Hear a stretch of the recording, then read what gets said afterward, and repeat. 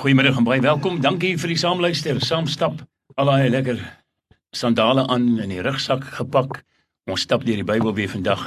En ja, asseblief maak maar daai padkaart oop hier by Job 3 rond, want ons sal heel waarskynlik daar en nog so 'n bietjie links en regs ook in die Bybel beweeg. Goeiemiddag ons soon. Goeiemôre Marius en baie welkom al ons dapper stappers dat u saam stap ongeag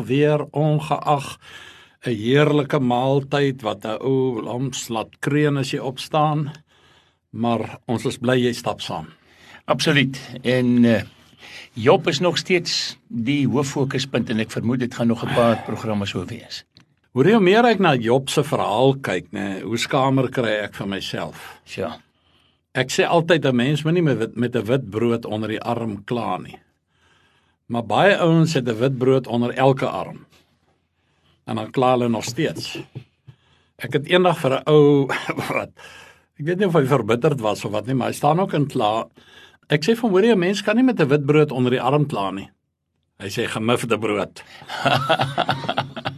Maar ja, as ouens wat die vermoë het om negativiteit in enige iets raak te sien. Ja, hulle is so gebore en getoe en hulle lyk vir my sal so doodgaan. Jy weet niks kan hulle ooit tevrede maak nie, maar in afval vriende, nee, wat as mense negatief ingestel is, kan jy vir hom die beste doen.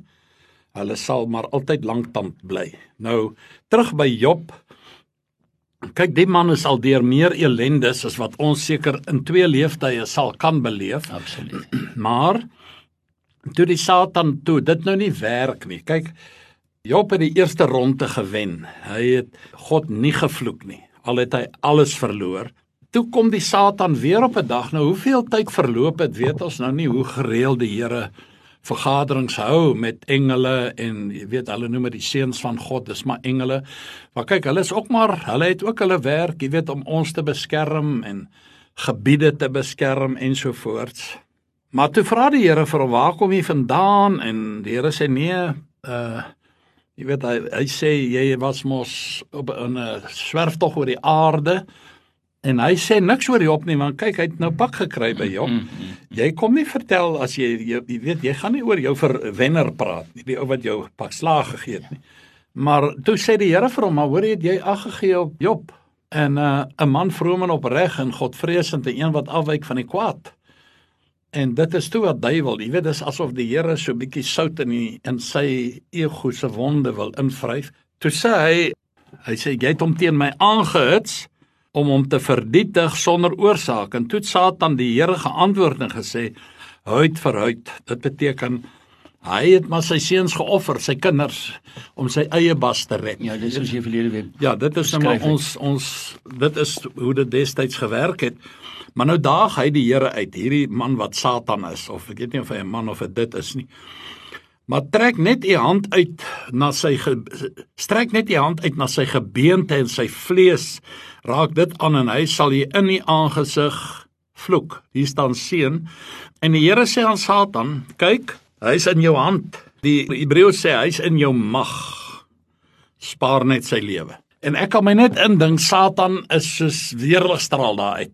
Hy ken die adres, hy's terug daarna waar Job sit, op die oorblyfsels van sy plaas, seker op die ashoop van die plaas, elke plaas daai jare en nou nog sekere plekke het so vul is hoop, want hy het nou die groen lig van die Here, jy weet, gaan voort. En nou is dit nog al die tyd binne die soewereine toelatende wil van God. So hy kon nie maak wat hy wil nie, jy kan maak wat jy wil, maar jy mag hom nie doodmaak nie. Alhoewel Job later gewens het hy's dood. Ja. En dis gewoonlik die taal van iemand wat in diepe depressie is. Here, kom vat my. Ek meen Elia het dit gesê, hy wou nie selfmoord pleeg nie. Nee, Here, kom maak jy my dood. Ek is te bang om selfmoord te pleeg, want ek het nou nie 'n goeie wapen by my nie, of wat dit ook al is. Ek wil nou nie ligsinnig raak nie. Moses het ook in 'n stadium gebid, Here, vat my lewe weg. Maar Job is nog steeds onbewus van die gesprek in die hemelruim, God en Satan. En ons sou nou by onsself dink, hierdie arme man het ons nou al genoeg deurgemaak. Jy weet, gaan die Here hom nie nou maar genadig wees nie. Hy het meer as sy quota elendes deurgemaak. Hy het meer lyding weg as enige mens. sal God hom nie nou so rukkie net enige pyn, verdere pyn spaar nie. Ons dink, God sal sê, Job se toets is verby, maar ons is totaal verkeerd. Dit was maar die begin. Nou, die wroging gaan erger word. Dis nie genoeg dat Job sy plaas verloor het, of sy boerdery, sy kinders verloor. Ek het laas gesê, hy moes by 10 grafte staan, wat ook nie maklik is nie. Ja. Sy vee, sy rykdom, sy besittings, sy aansien in die gemeenskap, die respek wat mense vir hom gehad het, al daai goed is weg. Alles onder die toelatende wil van God. Nou Satan se vervolging van Job, ek wil amper sê begin daar by hoofstuk 2 vers 7. En die Satan het weggegaan van die aangesig van die Here en hy het Job met bose swere getref, van sy voetsool tot sy skedel, van sy tone tot sy kop. Ons sê van sy kop tot sy tone. Hy het die groen lig en jy weet, hy het nou al die stops uitgeruk. Soos blits is hy weg en nou gaan hy voort met hierdie verskriklike verwoestingswerk vir hom. En nou is sy missie die liggaam van Job. Ons wil nou kyk of hierdie man nog aan die Here gaan getrou bly. Hy gaan 'n ander dingetjie speel as ek nou met hom klaar is. Sy doel was, sy mikpunt was, ek dink hy het hande vrywend gekyk daar na Job terwyl hy op die as sit en met 'n pot skerf sy swere krap. Het hy net gewag vir daai oomblik dat Job, kom ons sê maar uit die rad uit gaan spring en God gaan vloek. Nou met die hemelse toestemming en al die helse mag wat tot sy beskikking is, tref Satan nou Job se liggaam. Ek kan nie my indink hoe dit moes gewees het nie, maar dit was met bose swere van sy voetsool tot sy kroon. Van die kroon van sy kop, sweer op sweer op sweer.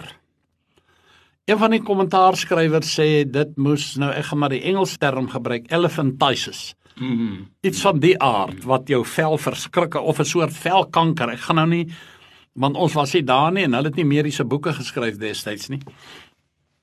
Maar dit moes 'n aaklige toestand gewees het. Ek wil vir u net 'n paar verse in die boek Job lees, wat ons dalk gaan ontglip as ons die boek Job in een sessie deurlees. Dan gaan jy sekere goed mis, dalk. Ek sê nie is onoplettend nie, maar ons het nou gelees in 2 vers 7, hy het hom getref met bose swere, getref van sy voetsool tot sy skedel. 2 vers 8, en hy het hom 'n potskerf geneem en om hom daarmee te krap, terwyl hy in die as sit. Jy weet, hy het nie eers, kom ons sê, 'n kam oor gehad, of wat ook al nie. Maar daar op die ashoop, daar lê toe 'n stuk in 'n kleipot of 'n wat, en hy vat toe een van daai potskerwe. Want die swere juk toe verskriklik seker. Dit moes verskriklik gewees het, hoor. Ek sal vir jou sê, jy weet seker later nie meer waarom te krap nie. Vandag het ons daarom hierdie rugkrapper so lank steel. Wie hoe lekker is dit as jy jou daarom 'n slag met daai ding gekrap het, né? Maar jy weet nou dink ons aan hierdie swere moes 'n degenererende of 'n vernietigende uitwerking op sy lewe gehad het. 2 vers 7 sê, hy het weggegaan, hy het hom getref met dit, hy het daar gesit en hy het sy vel gekrap met hierdie potskerf.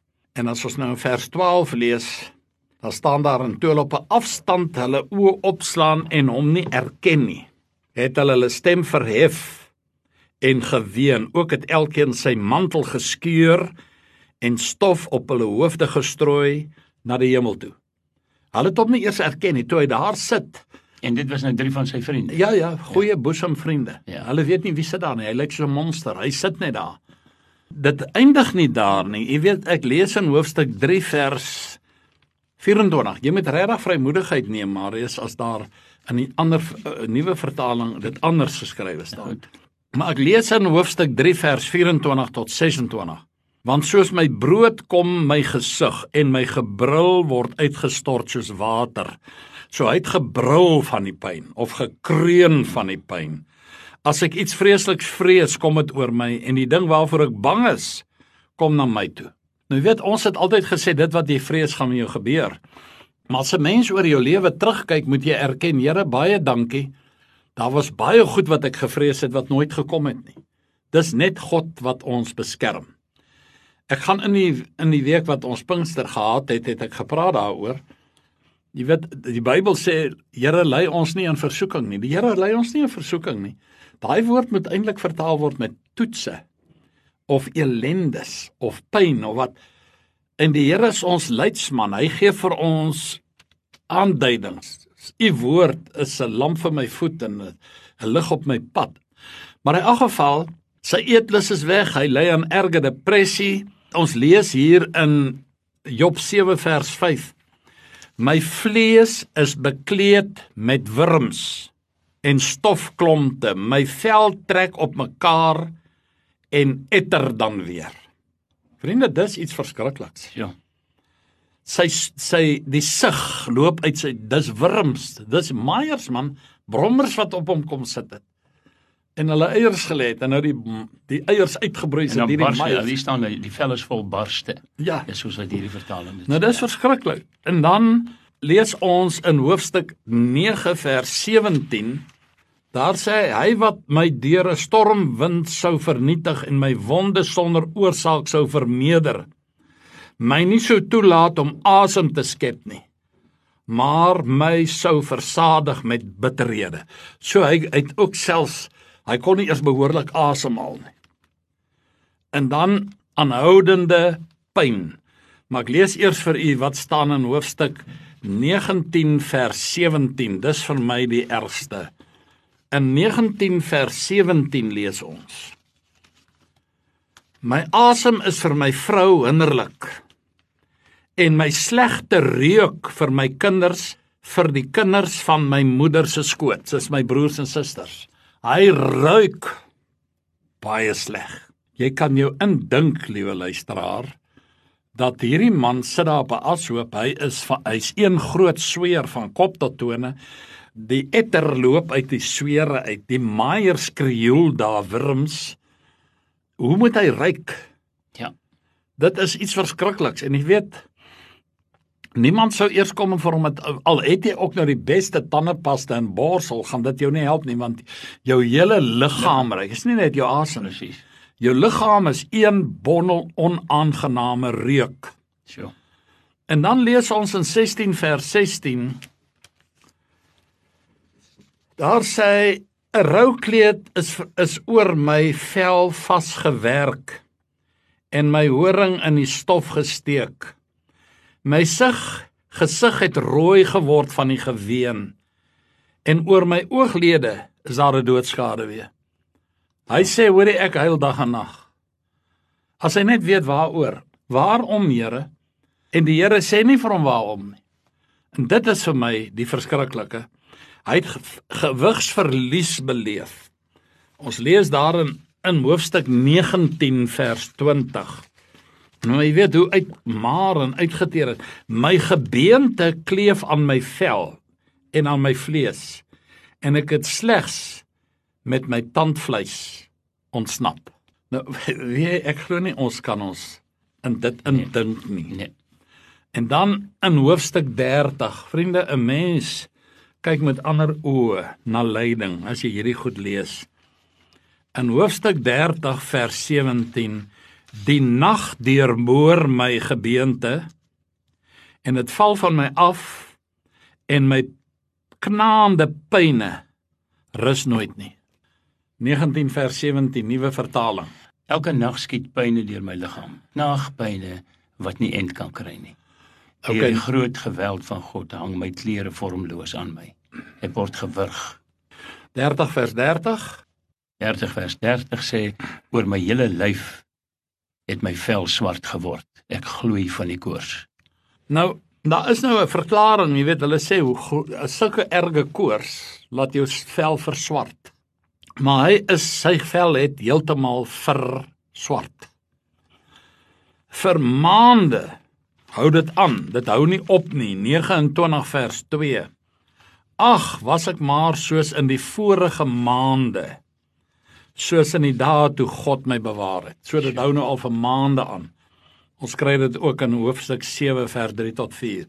Dit het vir maande aangehou, hierdie siekte toestand. Sy tande het uitgeval. Hy ruik sleg, hy lyk sleg. Mense erken hom nie. En jy moet onthou, vriende, Job, ek het dit nou al 10 maal gesê, maar ek gaan dit dalk nog 10 maal sê. Job het niks geweet van Satan se uitdaging teenoor God. Dat hy weet, hy sal God vloek. Job is totaal onbewus hiervan, hoor. So vir hom is die hek oop, of die wat ook al, die geleentheid om af God te vloek en 'n einde te maak. Maar die groot ding is, hy hou vas met alles wat hy het, aan sy geloof in God. Hy het nie 'n idee wat die sielevyand nog teen hom gaan beplan nie. Jy moet ook onthou, vriende, hulle het nie 'n Bybel gehad nie. Jy weet, hulle het God net deur die natuur geken. Jy weet, as ek opkyk in die nag na die sterre, of as ek die skepping aanskou, dan juig my siel, Here my God, hoe groot is U, how great thou art. Jy weet, net die natuur laat jou God aanbid. En hy het nou, alles het nou al met hom gebeur, wat eintlik die pragtige moontlikheid vir hom is, as ek dit pragtig mag noem, om God te beskinder of te beswadder. Hy weet nie wat nog gaan kom nie, hy weet nie dat die Here hom gebruik as 'n soort vertoonvenster nie. Wêreld, kyk hier, hoe tree 'n kind van God op wat die ergste van ergste ellende betref. Selfs later, toe God weer met Job begin praat het God nog steeds nie die gordyn vir hom gelig nie. Hy hou hom hier agter die gordyn, maar die Here praat met hom. Maar die Here verhoor nie, jy weet, hy kon nou waarom vra. Ons sê altyd dit, liewe luisteraars, ons as God se kinders is God se soldate op die slagveld. Trek die volle wapenrusting van God aan. Maar weet jy wat? Partymal word jy die slagveld. Dan is jy nie op die slagveld nie, jy is die slagveld. So. En nou gaan die Satan vir jou boelie met die ergste fisiese pyn denkbaar, want baie mense, vir alles hulle geheime uit hulle uit wil pers, swig onder pyn. Jy weet, as hulle jou elke dag met rooi warm ysters brand, of kookwater op jou gooi, of wat ook al. Ek wil nie eers oor die goed praat nie, is te verskriklik. Jy weet, hoe hulle mense in kokende olie gelaat sak het.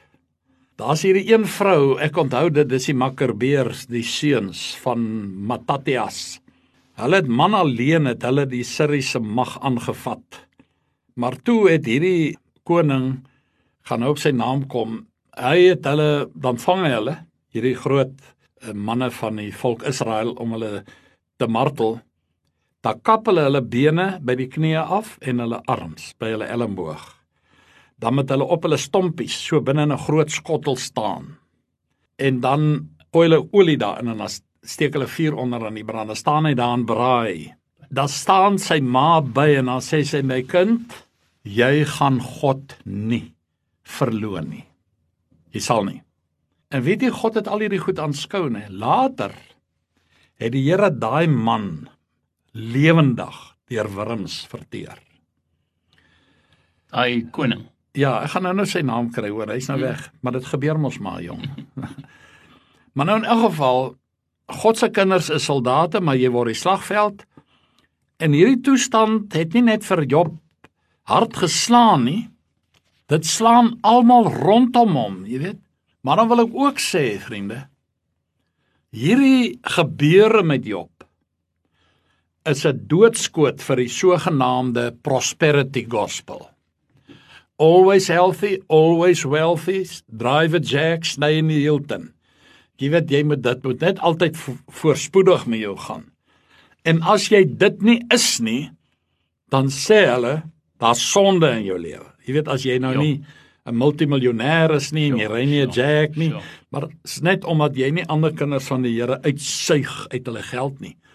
Ek kan vir u hoeveel verhale vertel van gewetenlose prosperity gospel predikers wat in miljoene leef. Gaan kyk maar op Google, die rykste evangelists of predikers in die wêreld. Hulle is miljarde sterk. Prosperity gospel. Nee, ek probeer maar net sê, uiteraard is almal wat baie geld het, dis nie die probleem nie. Dit gaan oor mense wat die skrif verdraai en dan daaruit Ja, natuurlik, kyk, man Abraham was 'n biljoenêr. Presies. Daar's nie 'n probleem daarmee nie. Yes. Maar hy het nie mense afgepers met dit nie. Daarom sê ek, prosperity gospel is no gospel. So dan is daar weer 'n ander, hulle sê poverty gospel. Jy moet arm wees. Daarom het hulle, ek gaan nou maar die naam sê, in die Romeinse kerk het hulle die bedelorde gestig. Hierdie ouens het net van bedelary geleef. So dis die twee uiterstes, of prosperity of 'n beggar, jy's 'n bedelaar. Ek sê nee, ons is nie poverty mense nie, ons is nie prosperity mense nie. We are provision evangelists of gospel. God sal voorsien. Abraham het in sy lewe, baie laat in sy lewe, maar hy het toe al vir God geken, na Genesis 22 vers 14, die Here sal voorsien, ja, Verdere. Ek is daai persoon, die Here sal voorsien, en dit het ek, en ek is nou nie 'n wonderlike voorbeeld nie, maar op hierdie terrein, kan ek vir u sê, het die Here hom menigmal beproef laat verklaar, laat ek gesê het, Here, ek kan nie glo waar die geld vandaan gekom het nie, maar ek het ook al baie in my lewe gesê, en ek het dit baie hier vir die mense in die radio gesê, God sal ons soveel geld gee, as waarmee hy ons kan vertrou, punt. Nou hierso, jy weet, hier sit Job nou, hy is in erge armoede gedompel, hy is siek, hy het erge pyn, hy sit in emosionele foltering, en alles wat jy kan aandink wat met 'n mens negatief kan gebeur, en weet jy, dit is asof God een van sy sterk geloofsheld kinders kies, om hom deur hierdie toets te sit. Net om iets te demonstreer. Ek weet, daar's mense wat sê, nee, maar Job het sonde in sy lewe gehad. Man, dis bog. Want dan sou die Here dit gesê het. Die Here wou juis deur hom demonstreer. Ander gaan self so ver om te sê, Job was ongered. Nou vriende, dan moet al die ongereddes lyk soos dit met Job lyk. Die Here het 'n getuigskrif oor hom gegee, nie Job self nie. Vroom, opreg, Godvreesend, een wat in al hierdie woorde, byvoeglike naamwoorde, staan in die duratiewe vorm. Hy was elke dag vroom, opreg, Godvreesend, en een wat elke dag van die kwaad afwyk. Maar is interessant dat jy net nou ook gesê het, antwoorde, die venster, God het Job as 'n venster, ja, in 'n vertoonvenster gebruik, wat teen ons of waardeur ons vandag nog kyk, almal van ons, en in die toekoms sal kyk, om te sien, hoe kan iemand optree. My neus sal amper plat, jong, as ek hier deur die venster van Job se lewe kyk. Ek kan my net absoluut verkyk en in aanbidding voor die Here staan, dat hierdie man van God deur al hierdie goed kon gaan. Nou, jy weet, nou vat ek Jesus. Kyk, hy is armer as arm gebore. Hy het nooit eers 'n kussing gehad nie. Hy het gesê, die voëls van die hemel het neste en die jakkals het gate. Hy het nie eers 'n plek om sy kop neer te lê nie. As Martha, Maria en Lazarus nie af en toe hulle huis vir hom oopgegooi het nie, en hy in 'n lekker bed met wit lakens kon slaap nie, het hy daar in die veld geslaap, met 'n klip of sommer so op sy arm, het hy gelê en slaap. Maar hy het vernederings deurgaan, hulle het hom gespot, hulle het op hom gespoeg, hulle het 'n doringkroon op sy kop gedruk. Hy het gevra, Here, as dit kan, laat hierdie beker by my verbygaan, maar nie my wil nie, U wil. Hy roep uit aan die kruis, my God, waarom het U my verlaat? Alles onder die toelatende wil van God. Ek lees vir u, hom wat deur die bepaalde raad en voorkennis van God oorgelewer is, het julle deur die hande van goddelose manne geneem en gekruisig en omgebring. En weet jy, die mense wat die klagtes teen hom gelê het, was kerkmense. En toe laat hulle die Romeine hulle vuilwerk doen, want dit was nou hier naby Pasga, en toe wou hulle nie kloppe optel om hom te gooi nie, want dan werk hulle. En nou ewe skyn heilig, toe gaan verklaar hulle hom, ek gaan nog eendag daaroor praat, die klagstaat wat hulle voor die Romeinse keiser, of sy gouverneur gaan neerlê het en gewys het en gesê, hierdie man bring die volk in opstand, hy sê, hy is die koning, hy is die keiser, en hy bring die volk in opstand. Vriende, dis hy, toe hulle hom versoek en sê, moet ons belasting betaal? Toe sê hy, gee net vir my 'n muntstuk daar, toe gee hulle 'n muntstuk, sê, wie se kop is hy op? Die keiser se, hy sê nou ja, betaal aan die keiser wat die keiser toekom. Betaal aan God wat God toekom. My vraag is ook, wie se beeld is op God se muntstuk? Jou beeld of die eie ek se beeldjie. Ek het nou eendag dit as 'n beeldjie gebruik. Ek sien net 'n oulike leertassie. Ek sê kom ons vat daai leertassie, dis die liggaam van die mens. En binne in daai tassie is daar 'n silwer doosie of 'n boksie. Dis jou siel. Die tas is jou liggaam, die boksie is jou siel binne, en dan binne in daai kassie is 'n pragtige medalje, pragtig versier met edelgesteentes, dis jou gees.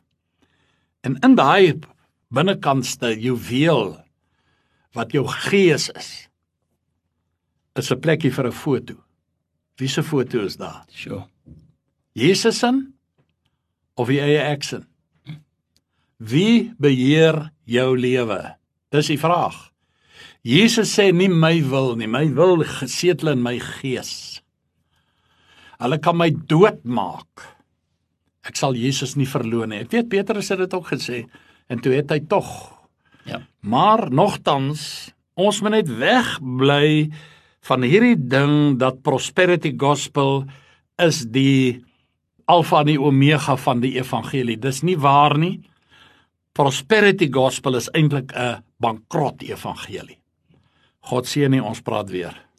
Ja, dis harde woorde en reguit woorde, soos wat ons oor die jare geleer het, dat om Soon Zevenster gesels, hoe sê hy hou nie, hy hou hy terug nie. Oom Soon, baie dankie dat ons kon saamstap, en dankie vir elke persoon wat saamgeloop het vandag. Tot volgende week.